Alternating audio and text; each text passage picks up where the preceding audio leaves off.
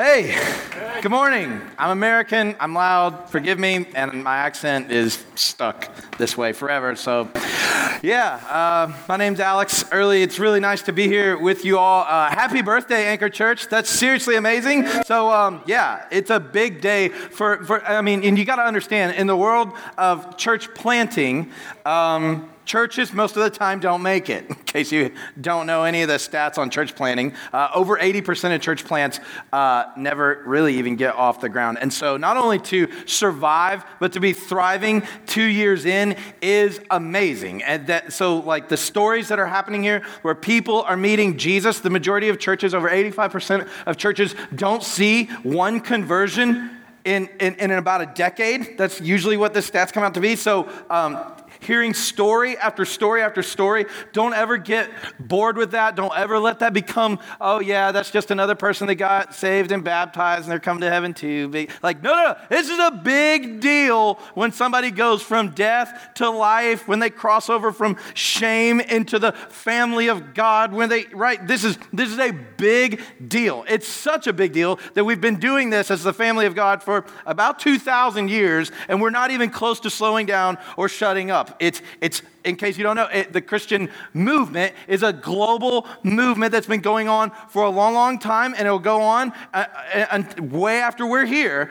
It's still going to be going on unless Jesus comes and blows the whistle and says, that's it, and he just wraps it all up. So this is really awesome to be with you. Thank you, Pastor Matt, Tash.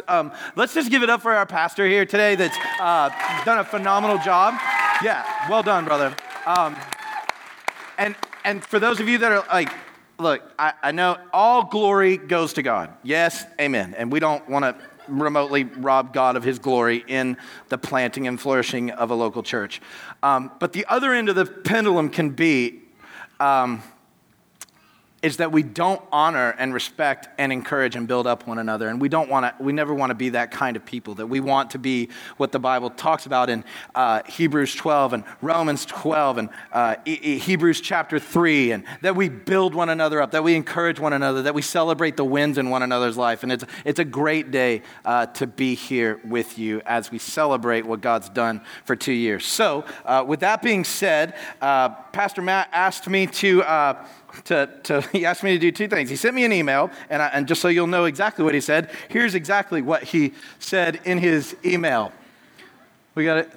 Are you able to preach the gospel and spur our church on to continue to keep the shoulder to the plow in service of Jesus in our city? So I wrote back like a one-word email reply to him. Totally. So that's about all the talk we had about what's about to happen right now. So we're men. We can communicate in grunts and high fives and, we're men. So, all right. So that's what I'm going to do. I'm going to preach on the Romans Road. For those of you that grew up in church, you're like, oh, yeah, I remember the Romans Road thing. Yeah. That's familiar church language. If you're not familiar with what the Romans Road is, you'll be familiar in just a moment. So I'm going to just basically preach the gospel, and then might get into a minute on the Good Samaritan passage. And so, that's what we're going to do. So I'm going to pray, and then we'll jump in. Cool? Okay, let's pray. Father, we love you, and we come before you and humble ourselves before you and your word. Lord, you've lifted up above all the earth your name and your word. And so, God, we ask today that you would come and speak to us, convict us, lead us, guide us, encourage us, correct us, train us, fill us again with the light, life, and love of God. Thank you so much for our opportunity to just hear from you now. We believe that when we read the scriptures, you're speaking to us. So no matter where anybody comes from this morning, Father, and whatever frame of mind we're in, we ask that you push all distractions to the periphery of our mind, that we might be able to focus on Jesus and his great love for us. Thank you for reconciling us to yourself. In Christ's name we pray. Amen. All right, so here we go. Good good news, God loves you. But before we get to the good news, we have to cover the bad news of that's in the Bible. You're like, yeah, I did read the Bible. There is lots of bad news in there. Like, yes, there is. There is, in fact, bad news. And it's like, why did we bring this guy over here to tell us bad news? Well, I'm going to just tell you what the scriptures show us. And here's the deal. If we don't understand what the bad news is, we might take for granted the good news of the gospel. That is, if you only hear, Jesus loves me, God forgives my sinners, God forgives my sinners, God forgives my sins, I'm going to heaven, etc., and you don't understand the fact that he actually saved you from something horrible, you might actually think that you're entitled to Jesus, entitled to the Bible, entitled to the church, entitled to the promises of God, entitled to the kingdom of God, entitled to the forgiveness of sins, entitled to grace, entitled to eternal life in heaven. You might begin to think, sure. Well, I mean, why wouldn't God love me? I'm not so bad. So we want to really first see salvation means to be saved. To be saved from what? And so let's go. Romans chapter 3 begins, it says right here, for all have sinned and fallen short of the glory of God. So everyone here, pastors, preachers, whoever included, everyone walking or who has ever or ever will walk on the face of the earth has sinned against God. Now here's the deal. Sin against God is a willful rebellion to shake our fist in the face of God and say, I don't care what your commandments are. I don't care what you have to say. I'm going to do what I'm going to do with my life, and I'm just going to live this way. Like we all know that's in each one of us. We've all done it, and we all have regretted one or two of those decisions. The Bible teaches that sin is something that is both committed acts against God, and sin is also omitted. Actions that God has said, carry this out, do this, and we go, I'm not going to do that. The Bible says we've all committed sin against God, and we've omitted willful obedience to God. It is things that we have done or left undone. And here's the deal. Sin is not just a mistake. Sin is actually choosing to offend God. And so, Romans 6, Paul continues and says this in Romans 6:23, for the wages of sin is death.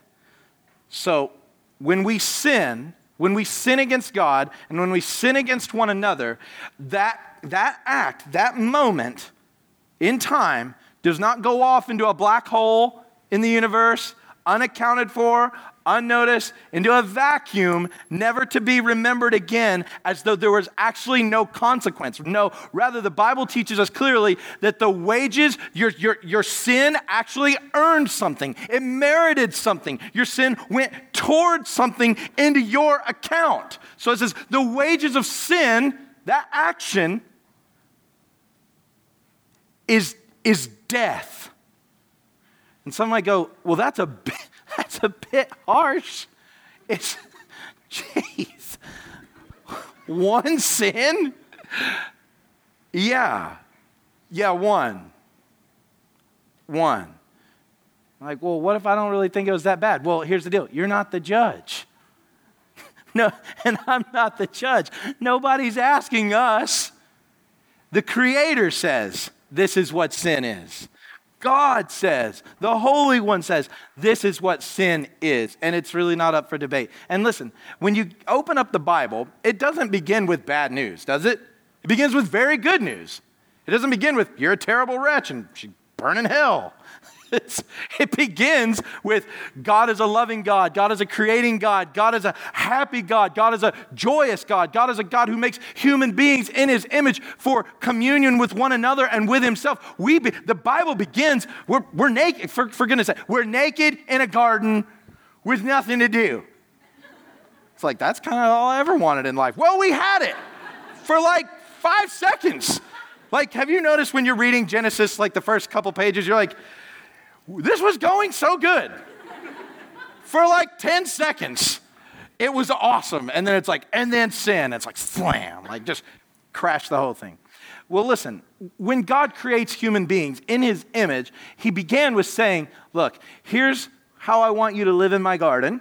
You can have anything you want here. Don't eat from this tree over here. If you do, this is the consequence. So, where did we go? Straight to the one tree. We eat from the one tree. Now, what does God owe us in that moment? He does not owe us grace. He does not owe us forgiveness. He does not owe us kindness, compassion, or redemption. What God owes us is what he told us. It's clear. It was a covenant made. Don't eat of this or you'll die. So he owed us death. So the wages of sin is death. Physical death, eternal death. But then it gets really good.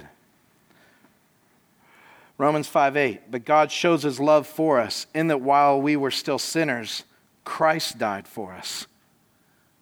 Like if you mark your Bible, or maybe you're in an app and you highlight stuff or whatever, like you should mark this verse, especially those first two words, but God. All the bad news is coming down, but God. But God shows up. But God did something we didn't expect him to do. But God showed up. But God came up with a better plan. But God had something planned from before the foundation of the world to go ahead and fix the rebellion that we brought against ourselves. You're like, wait, so God knew we were going to sin before he made us? Yes. And he saved us anyway? Yes. Why would he do that? Grace. This is why we make a big deal out of grace. But God demonstrated his love for us, and that while we were still sinners, Christ died for us. Listen, every last one of us, Christian, non-Christian, on the fence, atheist, agnostic, wherever you find yourself on the spectrum this morning, a follower of another religion altogether, listen, this is what the gospel says. The good news about Jesus is this. God demonstrated his love for you when? Not when you cleaned your act up, not when you decided to just, walk the straight and narrow, so to speak. No, God loved you and gave his life for you on your worst day, in your fist shaking, in your rebellion, in your I hate you, God, I don't need you, I will live however I will live, I don't want you. Christ shows up and dies for you then. Completely unmerited. Completely undeserved. In fact, ill-deserved grace and favor. God shows up for you in the gutter and loved you and did not demand, clean your act up and then I will love you. That's not called grace. That's not called love. That's called contract. But God shows up with something called covenant. And covenant basically means this: I will lovingly abide with you through my unmet expectations. Some of you are married. You're like, totally, got it, covenant. That's why God uses this kind of language over and over again in the Bible as he describes a relationship with his imperfect yet completely loved and redeemed people. God demonstrates his love for you in that while you were still sinning, Jesus died for you. And so if you have to wonder whether or not, does God love me right now? You don't have to speculate or do a coin toss and wonder, could God love me? He's already demonstrated it. Not in a theory, but he demonstrated it in concrete history on Calvary 2,000 years ago. God demonstrates his love for you. And that while you were still a sinner, Jesus died for you. Can you believe that God would give his only son for you?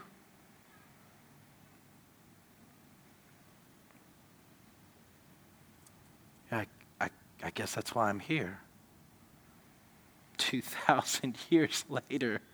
in a bar hearing this. Yeah, I guess I do believe that. Listen, no other religion under the sun shows up with something like this. Everything else says clean your act up and you might tip the scales in the end. Jesus already tipped the scales. In fact, he tipped the scales over and says they're coming with me. In the cross, all of your sin and rebellion went to Jesus. And through his great resurrection from the dead, all of his perfect works went to you. You need a lot of good works to go to heaven, and that's precisely what Jesus came to give you. You actually need to be perfect. And so Jesus says, you can have my perfection. You know that when God looks at you, he looks at you and delights in you as his own child? It's what Romans is about when he says we're co-heirs with Christ, we're joined with Christ. That means quite literally that when God looks at you, he literally looks at you, not figurative. He literally looks at you the same way he looks at Jesus. So when you see Jesus baptized and come out of the water and he says, this is my son in whom I'm well pleased. That's what the Psalm says over and over again. You're the apple of my eye.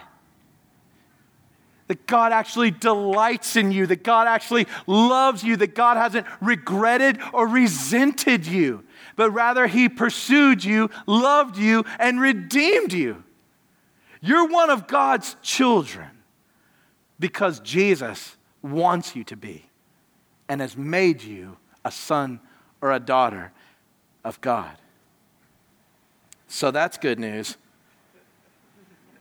Like in America, okay, like I go to a pretty rowdy church in Atlanta. That would be the part where you get up and like run around the room or whatever. Like, yeah, all right. But you don't have to. That's okay. Like, seriously, stay in your seat. All right. Because we want to party after this. All right, so, and you can run around all you want then. All right, so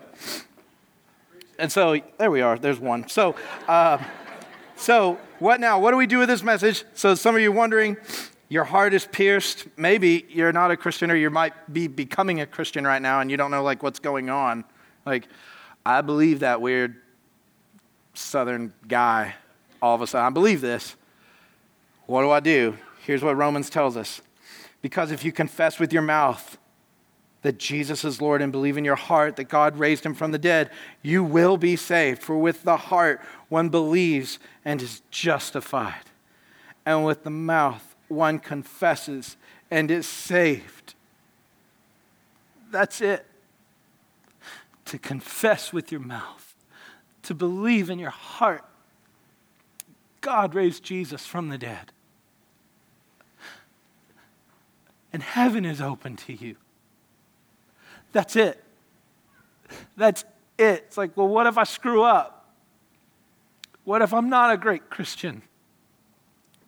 What if I suck at praying? What if I can't find Romans in my Bible?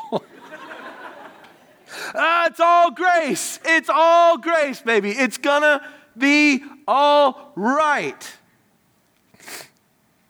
Listen, Romans 10, for everyone who calls on the name of the Lord will be saved. Look at how amazing. Everyone that calls on the name of the Lord will be saved. Everyone, even that neighbor across the street that, Christian, you might have given up on, God hasn't given up on. That family member, that friend, that person that broke your heart and betrayed you, God hasn't given up on them. Everyone who calls on the name of the Lord will be saved. Can you imagine? Like if we started thinking like that in a city like Sydney, every last person walking down these streets, every last person, if they're breathing, they're a candidate for salvation. Everyone walking down these streets. Even the ones at Darwin University I drove by the other night, like, he has a university. Maybe one of you go. I don't know. Everyone in this city is a candidate for salvation. And guess what? Jesus already has a few hundred of us here ready to introduce them to our great Father in heaven. So, Romans 5. Therefore, since we've been justified by our faith, we have peace with God through our Lord Jesus. Listen, finally, you can have peace with God. It's not in the bottom of a bottle. It's not in bed with somebody that's not your spouse. Peace is not found in making more money, buying that boat, getting that flat, that house, that education. Peace is not in that stuff. Peace comes from being reconciled with God and having faith in Jesus that God raised from the. Now we have peace with God. Finally, this chaos, this storm that's going beyond control within me, I now have peace with God. I can finally lay my head on my pillow at night and go, it doesn't, even if my world is burning down around me, I have peace with God. Romans 8, listen to this. Well, what if I screw up? Romans 8, therefore, there is now no condemnation for those who are in Christ Jesus. Please don't move on from that one. That's a biggie. Because you're going to sin in like 5 seconds somehow. And your conscience, the devil, the critics, it all happens and you start feeling condemnation. Look, as a Christian, we do experience conviction, which restores us to a relationship with God by the Holy Spirit. Conviction, yes. Condemnation, absolutely not. There is no condemnation for you in Christ. Like if you think about Noah and the ark, right? Like, oh yeah, I remember this story. Yeah, Noah and the ark. Remember how it goes down. Everyone who goes into the ark is saved. The wrath of God falls on the earth. All who are in the boat, wrath goes to the boat. And everybody who is inside the boat walks out safe in the ark. Same idea here.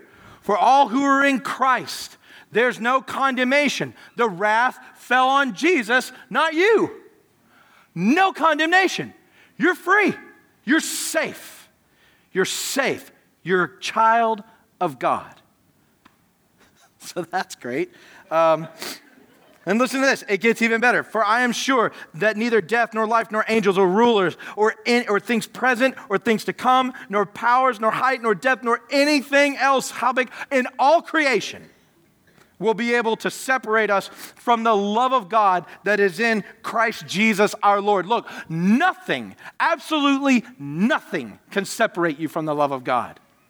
Not that failed relationship, not that addiction, not that demon, not that boss, not that bully, not that person, not that thing that happened to you nothing. Listen, Anchor, nothing can separate you from the love of God. It's God's love. There's no force more powerful than the love of God. Nothing stands between God and one of his children.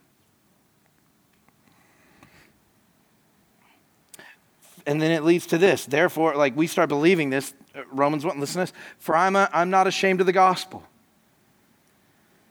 For it is the power of God for salvation to everyone who believes, to the Jew first and also for the Greek. This leads to people being completely unashamed of the gospel. And this becomes a bizarre thing for us as Christians, doesn't it? When we go to work, we hang out with our friends, we're around those that don't believe like us, and you're going, you get mocked, you get picked on, you get laughed at, you kind of get ostracized. There's stuff that comes with following Jesus, and you go, at the end of the day, I'm not ashamed of this. Yes, I know it sounds crazy to believe that God spoke the universe into being and that Jesus is the Son of God and died on a cross for my sins and resurrected and sent the Holy Spirit and wrote the Bible and planted the church and I'm going to heaven. I know all that sounds completely insane. I know. I'm unashamed. I don't care what you think about me. I'm unashamed of this gospel. I don't care. Consequences, condemnation, come what may. I don't care. My life is hidden with Christ in God. I don't care. I'm not ashamed what you think about me. I don't care. I'm safe. God is my Father. Jesus is my brother. The Spirit is my comforter. The church is my family. I don't care. I'm not ashamed of this message. He hung naked for me. He got up from the grave for me. He sent His Spirit for me. I don't care. He comforts me with His word. He comforts me with His people. His promises are mine. Every morning His mercy is new to me. I don't care. I'm not ashamed. I know you think it's stupid that I give my money to church. I don't care. I don't care. This isn't even my home. Heaven's my home. I don't care. Like, that's what happens when you believe this message, is that it dominates you, it controls you, it captivates you. It's what compels you to do what you do. So you ask, like, why are we here 24 months later? I'm unashamed. I don't care. We're going to make Jesus known in this city. We're going to preach Jesus. We're going to serve Jesus. We're going to magnify Jesus. We're going to worship Jesus. We're going to put Jesus in front of our neighbors, in front of our coworkers, in front of our friends, in front of our family members. We're going to put Jesus at our cubicle at work. We're going to talk about Jesus in the work truck. We're going to talk about Jesus if we're meeting for coffee. We're talking about Jesus on the golf course. We're talking about Jesus in the pub. We don't shut up about Jesus. We're not ashamed of Jesus. We want to see Jesus lifted up. We want to see Jesus magnified. That's what happens when you start to believe that God would give His only Son for us. Then let's introduce as many people as possible to this God. That's what we're about, Anchor. That's what we're here for. That's why God planted this church. And this church is going to be a church that plants more churches and more churches. And we're going to raise up more leaders and send out more people. That's the aim. That's the goal. That's the destination until Jesus blows the whistle and goes, that's enough. I'm done with this. Now I'm going to renew all of creation. That's what we're going to do in the meantime. Unashamed. We're unashamed. I think I'm too tired to preach on the Good Samaritan.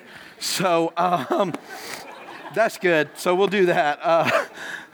So here's what I want to do. I want to take just a moment as Pastor Matt will lead us in a time of prayer and communion. But before we do that, if there's somebody here that does not know Jesus and has not, or maybe you just became a Christian, like thinking just now, if you just became a Christian, would you find myself, my name's Alex, or Pastor Matt, who will be up in just a moment, would you find one of us today, like as we're hanging out at our birthday party, would you find one of us and talk to us? We'd love to talk to you more about becoming a follower of Jesus, becoming a child of God, and making much of Him. If you would, we'd be so honored that you would do that. So what I want to do is I want to pray and then invite Pastor Matt up to lead us in a time of worship and response and communion. And so seriously, thank you, Anchor Church, for your time this morning.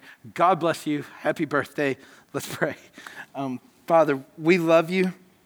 We thank you for the good news that you love us beyond our worthiness and unworthiness, that you love us in our rebellion and in our obedience, and that your powerful message of grace transforms and actually changes us from the inside out. Father, we pray that you'll magnify yourself here in this church.